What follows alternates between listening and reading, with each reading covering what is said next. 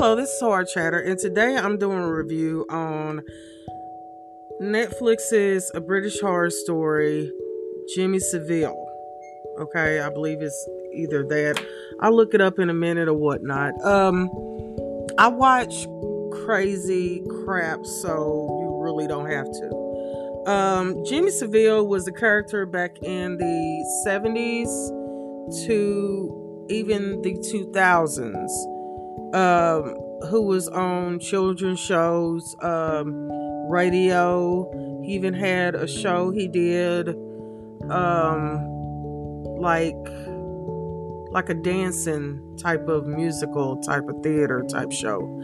And when I saw the advertisements, which was way before the 4-month mark of them releasing this video, this documentary about him, something kept me unnerved about the fact that I recognized his face, because I used to watch a after program on PBS.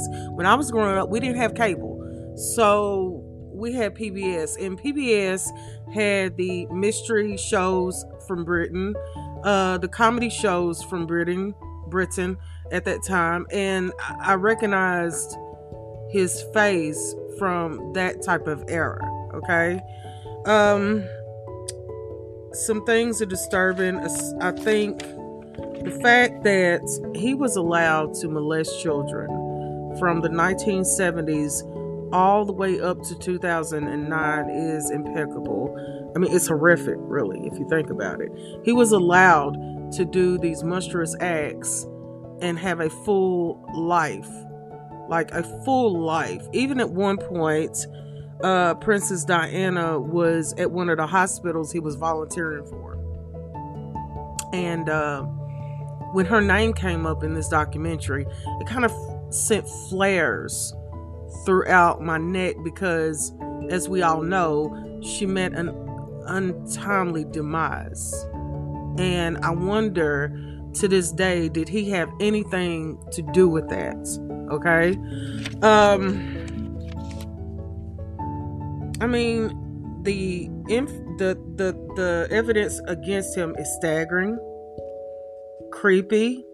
He even got knighted, and that is one of the highest honors you can get from the Queen. So all of this happening while he is volunteering at a girls' boarding school for troubled youth, by the way, in the 1980s. The evidence, like I said, the evidence is staggering. I wouldn't suggest you go see this. I really wouldn't. It's not worth seeing, really. It just shows you how blindsided that Britain at that time was to this character. And I think he paid some police officers off to get to where he gotten eventually. And here's the real kicker to all of this. He died in his 80s peacefully at his home. Let that sink in for a minute. Let it sink in for a minute. It was troubling to see Netflix do a show like this, and seeing the outcome of this. I don't know. I think everybody needs to wake up and look around them. Until the next time, I would not suggest you look at it, especially if you got kids.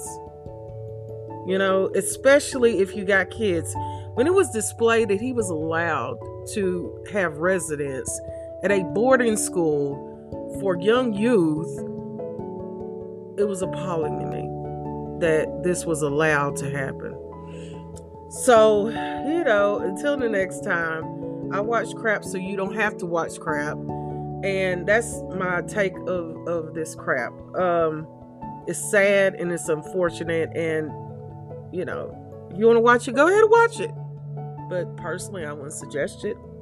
Until the next time, this is Hard Chatter, and I'll talk to you later.